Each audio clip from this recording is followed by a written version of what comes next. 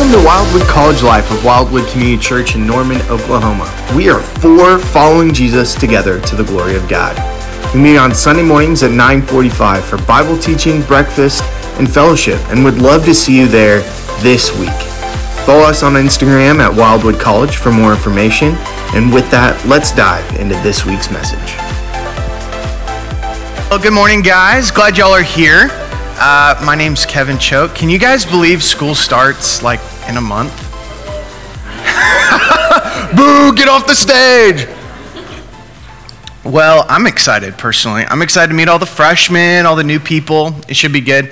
But glad you guys are here this morning. As Shanae said, we're going to be in 2 Corinthians 5 this morning. And we're going to take a little break in 1 John.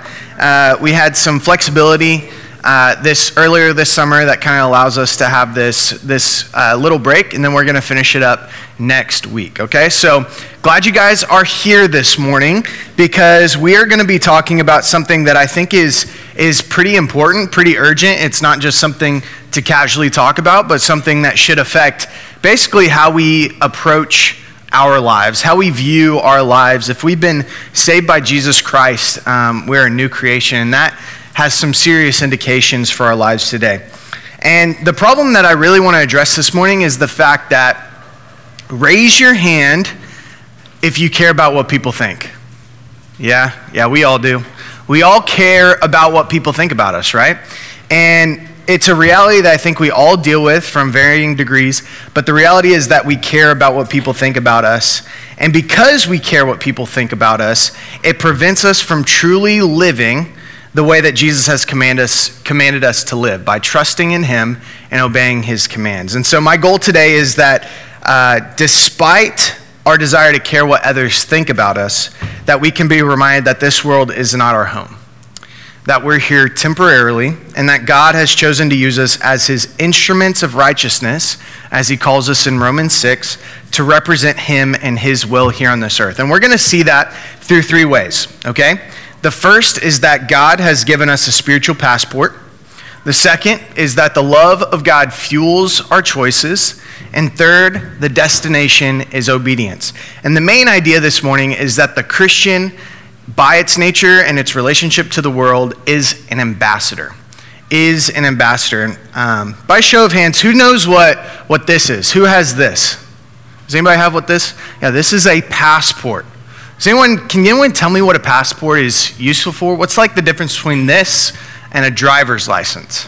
You can go to other countries with a passport. You can't go to other countries with just a driver's license. A passport is an official document that says, issued by the government, that says who you are and what country you're from, what country you identify with, right?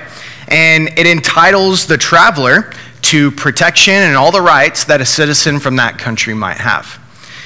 Essentially, it says where we're from and who we identify with. For instance, this is my passport. If you open it up, you'll see freshman year of college, Kevin, okay? Yeah, look at there, that's Kevin, right? And it'll say that I'm from the United States of America. When I travel to other countries, whenever they stamp my passport and let me in, they know that they are letting in an American citizen, right? My citizenship, because of this representation, this document, proves to the country that I'm entering that I am a citizen of the United States of America. But would you believe me if I told you that American wasn't my primary citizenship? That'd be crazy. You're thinking, Kevin, are you Canadian? I believe that, this morning we have to remember that whatever nationality, whatever citizenship that we have to believe that it's secondary to our primary citizenship. And if you've trusted in Christ for the forgiveness of your sins, your primary citizenship is not whatever country your passport's from, okay? Your primary citizenship is in heaven. And that's the truth that I want to realize this morning. The foundational truth is that we are given a spiritual passport. And that's what Paul says in Philippians 3:20, okay? When he's talking to the Philippians, he wants them to recognize what is their home. And he says in verse 20, our citizenship is in heaven, and we eagerly await a Savior from there, the Lord Jesus Christ. So what is Paul saying here when he says that our citizenship is in heaven? Well, the simple reality is that the world in which we live, or even the United States, is not our home. We could even describe ourselves as strangers and aliens in the United States. And if we did, we wouldn't be the first people to say that. In fact, the Apostle Peter says so in, I believe it's 1 Peter 2:11. Yeah, 1 Peter 2:11, he says, "Beloved, I urge you as aliens and strangers to abstain from fleshly lusts which wage war against the soul." Here, Peter echoes what Paul just said, right? And it's this idea of where we are placing our identity. And I want to do a quick test to see and evaluate where we all would place our identity in. If someone were to ask you, where is your identity founded? Or who are you? What would be the first thing that you would say? Would it be in your schoolwork, your academics? Would it be in your job? Would it be in the fact that I'm a Choate, right? My family? Would that be your first indicator of identity? Would it be your talents, abilities, your athleticism? Where would you place your identity? Well, Peter and Paul are telling us something here about Christian identity, about our identity. And it's this idea that we identify not with this world, but we identify with Christ. We identify not with this world, but we identify with Christ. Even when we look at baptism, which is a symbol of identifying with Jesus Christ's death, burial, and resurrection, that we are raised to new life, right? We're a new creation. And our identity is in Christ. And this is important because if we look at the world identifies in Adam or in sin. Okay, this is something that you read in Scripture, is that if you are not in Christ, you are in Adam, or you are identifying with the sinful world. And that's the reality that I want to hit home, is that Christians should not blend in with the world or look like the world. And that is okay. That is okay. We're supposed to be different, right? We're strangers and aliens after all. We should look different. So that begs the question, if this is not our home, what is? What is the Christian's home? Well, our home is secured in heaven. Each day is closer to our final home for those who have trusted in Christ for the forgiveness of sin. And if you've been in college life, you've heard me say this before, but Christians who are saved from their sin, if you've ever heard that phrase, we often think of being saved from the penalty of sin, of not having to go to hell, right? Getting to go to heaven. But we're also saved from the power of sin in this life, in which we have the Holy Spirit within us that allows us to fight day-to-day sin, that allows us to live in holiness. But the third reality of being saved from your sin is that you are saved from the presence of your sin. That one day you will no longer be affected by your personal sin or the effects of sin. And this is what Mark has kind of been talking about, Pastor Mark, in his Revelation series in Revelation 21:4, right? Revelation 21:4 says, "And he will wipe away every tear from their eyes, and there will no longer be any death, there will no longer be any mourning or crying or pain. The first things have passed away." Revelation 21:4. This is the hope that we have as a citizen of heaven. And living as a citizen of heaven is living in the reality that your home, your future home, is secured. So you can live as a representative here and now today, as someone who knows that their home is secured, that one day they will be saved from the presence of sin. Guys, if you read this and you don't get from it that God loves you so much, remember that. Realize that God loves us so much, that one day there will be no more death, no more mourning, no more crying, no more pain. That is good news. That is exciting. That is a reality of the gospel, is that if you've trusted in Christ for the forgiveness of sin, if you've repented from your old life and are following Jesus, this is a reality for you. This is a reality for you. And so you might be thinking, what is the importance of this? What is the importance of this? Well, if we're given a spiritual passport in this broken world, he is our only hope. Jesus Christ is our only hope. And that love that God demonstrates for us is what fuels and motivates the Christian, and it fuels their choices today. And that's really what Paul is going to be talking about. And so you might be thinking, Kevin, what is the big deal about being a citizen in heaven? Well, I'm glad you asked. I'm going to answer the question for you, okay? Well, the love of God fuels their choices, okay? The love of God fuels their choices. And that's what he talks about in 2 Corinthians 5:13. So read with me, 2 Corinthians 5:13, and I'm going to read the first few verses, 13 through 15. He says, if we are out of our mind or crazy, as some say, it's for God. If we are in our right mind, it's for you. For Christ's love compels us, because we are convinced that one died for all, and therefore all died. And he died for all, that those who live should no longer live for themselves, but for him who died for them and was raised again. The way that we live is not based on cultural expectations, but scriptural commands. The way that we live is not based on cultural expectations or what people expect from us, but scriptural commands. Our obedience is not based on how do we fit in. Our obedience is how do I follow Jesus. See the difference? And verse 13 shows that because of this reality, if we are choosing to obey God rather than to please people, then people will think we're crazy. People will think we're out of our minds. And that's why we can't blend in. If you are following Christ, you cannot blend in. If you are following Christ, you cannot blend in. But that's the problem with wanting people to like us. The problem of social media is that it's all about blending in. It's all about fitting the stereotype, fitting the thing so that people don't look at us and say, what's wrong with them? But instead they celebrate what is right with them based on what the world would say. But if we're following Christ, then we should stick out like a sore thumb. Running the race that Christ has set before us is marked by obedience to his commands. Obedience to his commands, not blending in the world. And so if you were to ask your friends today, how would they describe you? Would they describe you as someone who follows Jesus or someone who blends in? It says, for Christ's love compels us, because we are convinced that one, Jesus Christ, died for all, and therefore all died. And he died for all, that those who live should no longer live for themselves, but for him who died for them and was raised again. And notice here, what's the motivation for the citizen of heaven?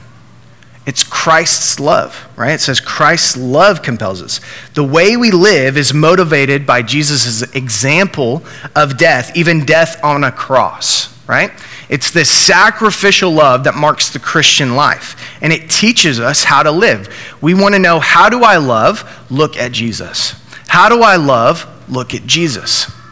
How do I live? Look at Jesus.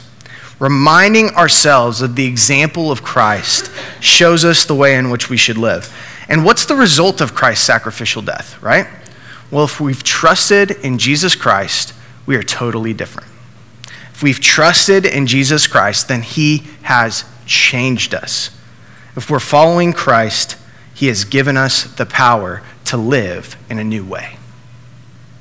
And that's what he means in verse 15, right?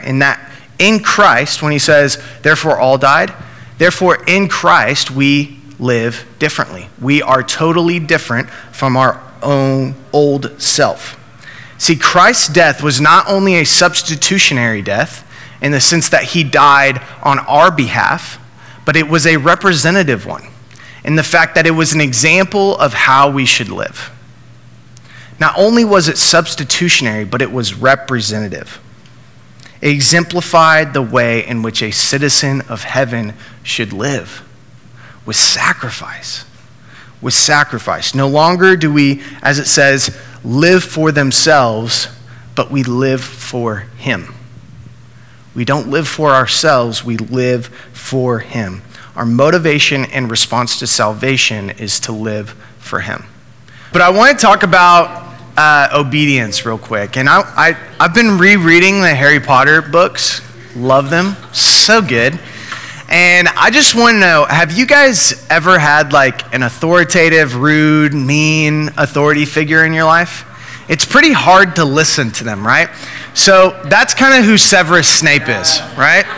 Severus Snape, evil, mean, all these things. I mean, this man was cruel, right? Absolutely hated Harry, okay? He hated him, and he still expected Harry to do every little thing that he said. Now, Harry should have, because he was his professor, but it was extremely difficult because he knew that Snape hated his guts, right? He knew that Snape hated him, and so it was hard because it never felt like it had Harry's best interest in mind. Now, on the other hand, you have that compared with Headmaster Albus Dumbledore, okay? And this guy was someone who exemplified in the books and the movies that he loved Harry, that he cared about Harry's well-being. He asked him how he was doing. He gave him thoughtful advice. He always showed him that Harry that he believed in him even when others didn't. And so whenever it came to Harry's loyalty, whenever it came to listening to what Dumbledore said, he was quick to listen and obey whatever Dumbledore told him to do. Now the question is why? What is the difference?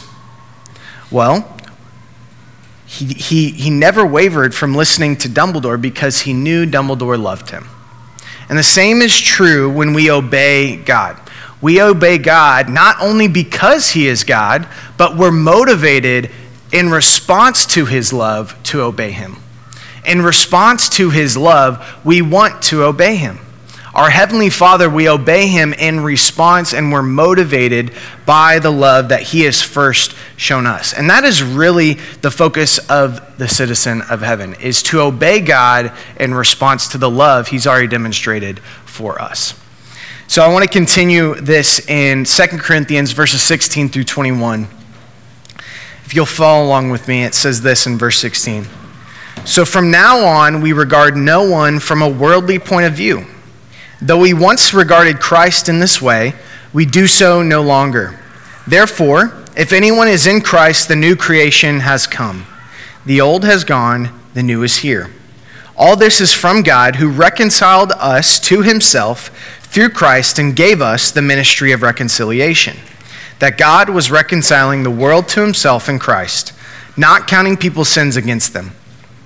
And he has committed or assigned to us the message of reconciliation. We are therefore Christ's ambassadors, as though God were making his appeal through us. We implore you on Christ's behalf, be reconciled to God. God made him who had no sin to be sin for us, so that in him we might become the righteousness of God. So off the heels from the previous part of this passage, Paul continues his argument for Christian living in a world that's not our own.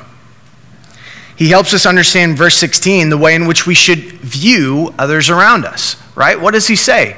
So from now on, we regard no one from a worldly point of view. Though we once regarded Christ in this way, we do so no longer. And really what this is about is restoring the dignity that everyone has around us. Their value is not based on what they can do for us, how attractive they are, how talented they are, but their value is based solely on the fact that we do not view them from a worldly perspective, but we view them as someone who is created in the image of God. They have intrinsic value because of how they were created. And so we look at those around us and we say, these people matter to God, therefore they matter to us. These people matter to God, therefore they matter to us. And this is important for us to understand as we're about to talk about the ministry of reconciliation, because if we don't get this, then we won't be motivated to share this message of reconciliation with them. The truth is that those around us matter. We no longer look at them from a human perspective, that they're going to live a life and die and it all be over. But everyone that we interact with has an eternity, has an eternal destination. And if God has committed to us the message of reconciliation, what is our job? See, putting our faith in Christ fundamentally changes you. We're no longer who we were. We are completely different. And that's what Paul's getting at in verse 17. You guys probably have heard this before, but the old has gone, the new is here. The spiritual reality of putting your faith in Christ is no longer do you just merely identify with Christ, but you are completely different. You are a new species in a way. In other words, there is a BC version of you and me if you've trusted in Christ. There is a before Christ Kevin Choate that is different than the after Christ Kevin Choate. There is someone who used to be, and there is someone who now is. And that is all because of the Holy Spirit that regenerates or renews, creates in us a new person. See, think of it this way. Paul not only had a changed viewpoint, but whenever a person experiences a true conversion, he or she really becomes a new person. Constable, he describes kind of the reality, the continuity and discontinuity that exists. I just want to read it for you. He says, obviously there is both continuity and discontinuity that takes place at conversion or when you become a Christian. Paul was not denying this continuity. We still have the same physical features. I didn't lose all this weight, right, when I became a Christian. I still have the basic personality. I'm still a goofball, right? I'm still goofy, and I try to be funny. I still have the genetic constitution. My parents are still the same. It's still Kent and Carmen Choate. Parents. Still have the same susceptibility to temptation. Those don't go away. Sinful environment, etc. These things don't change. He was stressing the elements of discontinuity, perspectives, prejudices, misconceptions, enslavements. God adds many new things at conversion, including new spiritual life, the Holy Spirit, forgiveness, the righteousness of Christ, as well as new viewpoints. And that's what he talks about. And this reality plays out in verses 18 through 19. He says that all this is from God, this new creation. It's from God, who reconciled us to himself through Christ and gave us the ministry of reconciliation. That God was reconciling the world to himself in Christ, not counting people's sins against them. And he has committed to us this message of reconciliation. So after defining that salvation results in complete transformation, Paul takes a moment to discuss the role of a transformed person. What is the role of that new creation? What is the role of the transformed person? Well, because Jesus Christ has died on the cross, he has reconciled or resolved the conflict between God and mankind. Because of Christ's death on the cross, all of mankind is in a savable condition. In other words, everyone who calls on the name of the Lord will be saved. Everyone can be saved, can be restored back to God because of Christ's death on the cross. This is what it means when it means that God has reconciled us to himself through Jesus Christ. The way to God is there and available to anyone who believes. So reconciliation is this idea of removing the barrier to our salvation. Christ has removed the barrier. We cannot be saved on our own merit. We cannot be saved on our own hard work or effort. We cannot be righteous on our own. It is only through Jesus Christ's death on the cross that we can be saved. So what is the response for those of us who have been reconciled, those of us who have been saved, even more so justified before God? Well, in verse 19, it says that God has committed to us the ministry of reconciliation. There is a priority in the gospel. There is a priority in the gospel. But more than that, more than there being a priority to the gospel, there is a responsibility that God has chosen to give you and me to share this message. There is a responsibility that we have to share this message. God has chosen to assign us this task. And that's the destination for the citizen of heaven. The destination is obedience. The destination is obedience. One example is that we can get so caught up in our own persuasive ability. We can get so caught up in the barriers that prevent us from sharing what God has done in our life through Jesus Christ that we think we are unqualified to share the gospel. We think that we can't do it because we can't answer every question, because we don't know all of the answers, because we haven't read every single verse in the Bible. But here's the reality. If you've been saved, if you have trusted in Christ for the forgiveness of your sin, you know enough to share the gospel. you know enough to share what God has done in your own life. Only God can save, but he has assigned us the responsibility of sharing that saving message. So all we are vessels. All we are ambassadors. All we are representatives of the one who can save. And what is the citizen of heaven's title in this role of sharing this message? Well, he tells us, verse 20, we are therefore Christ's ambassadors, as though God were making his appeal, what? Through us. We implore you on Christ's behalf, be reconciled to God. So the question is, what's an ambassador? An ambassador is an accredited diplomat sent by a country as its official representative to a foreign country. So we've already determined that our citizenship is in heaven, that we are strangers and aliens in this world. So we can conclude that as ambassadors, we are representing not this world's interests, but Christ's interests. Again, it's not our interests. It's not the world's interests. Our life is not about building our kingdom. Our life is not building our brand. Our life is not about creating content for views on our page. Our life is to be Christ's ambassadors, representatives for Christ, building his kingdom. Do you see the difference there? And what the world tells you is it's all about your life, all about your satisfaction, all about your desires.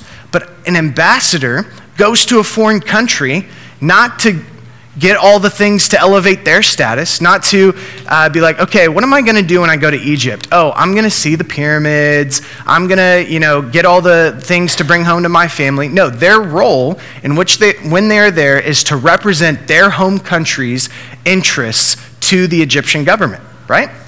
So if we're Christ's ambassadors, think about what your responsibility and role is in this life. Your number one priority at the University of Oklahoma or wherever you go to school is not to get a degree. Your number one responsibility at the University of Oklahoma or whatever school you go to is to be Christ's ambassador. Is to be Christ's ambassador. We can elevate all these secondary and tertiary responsibilities over the one thing that has eternal significance. Your degree does not save other people. The gospel, the message of reconciliation, saves other people. Their life changes from that. Their life doesn't change by you focusing only on yourself and what you want, right? This is what gives the Christian life significance and meaning, is that we are living a life that is not for our own, but for eternity, for the rest of time, bringing glory and honor and praise to God. And the ambassador's role is kind of like that of a herald. Okay? And a herald in medieval times is often someone the king would send on his behalf to another kingdom. And the herald had a lot of significance in this time period. But if you look at the herald, there was nothing special about his bloodline. There was nothing special about his position. There was nothing special about who he was. But what was special about him was the message that he carried. That the other king of another country would listen to this person, not because he was special, but because his message was special. Because when he spoke with the force of the king's own speech. And as ambassadors, we are not special because of who we are, but we're special because of the message we carry. The message is special. And we have to treat our life as if we're carrying something valuable and special. And if we believe that everyone has value, everyone is important, that we look at them with heavenly eyes, then the message that we share with them is an act of showing that they are spiritual people. We realize that they have spiritual significance, not just a human perspective, but a spiritual perspective. And guys, our role isn't something that's passive. It's not something that's passive, but in fact, verse 20 says, as though God were making his appeal through us. The message that Jesus Christ died on the cross on the behalf of sinners so that they might be reconciled to God is not a message that can be shared by being nice to someone. It is an explicit message that has to be told with words. It is verified by our conduct, but the content is verbal. The content of the gospel is verbal, and it has to be reinforced by our conduct. But our conduct is not a substitution for the content of the gospel. And this is the reality. Sometimes people need a Jesus with skin. If God is making his appeal through us, sometimes people need a Jesus with skin. See, the message of reconciliation, what is it? It defines it in verse 21. God made him who had no sin to be sin for us, so that in him we might become the righteousness of God. As we identify with Christ, he identifies with our sin. In other words, Jesus took on the curse of sin, which is death. And he did this so that we might be able to identify with his righteousness. The beauty of the gospel is the twin message of grace and mercy. We were spared the wrath that we deserved and were given Christ's righteousness. It's crazy. It's crazy. That is good news that is worth sharing. That is good news that is worth sharing. And it's nothing short of a miracle. See, as Christ's ambassadors, God has given each of you a spiritual passport. And you are to be fueled by his love to obey his commands. And what is his command for us? To share the message of reconciliation. I hope that you guys can do that as we head into this school year, to be reminded that your number one priority is not getting a degree, is not becoming whatever, fill in the blank, but is to share the message of reconciliation.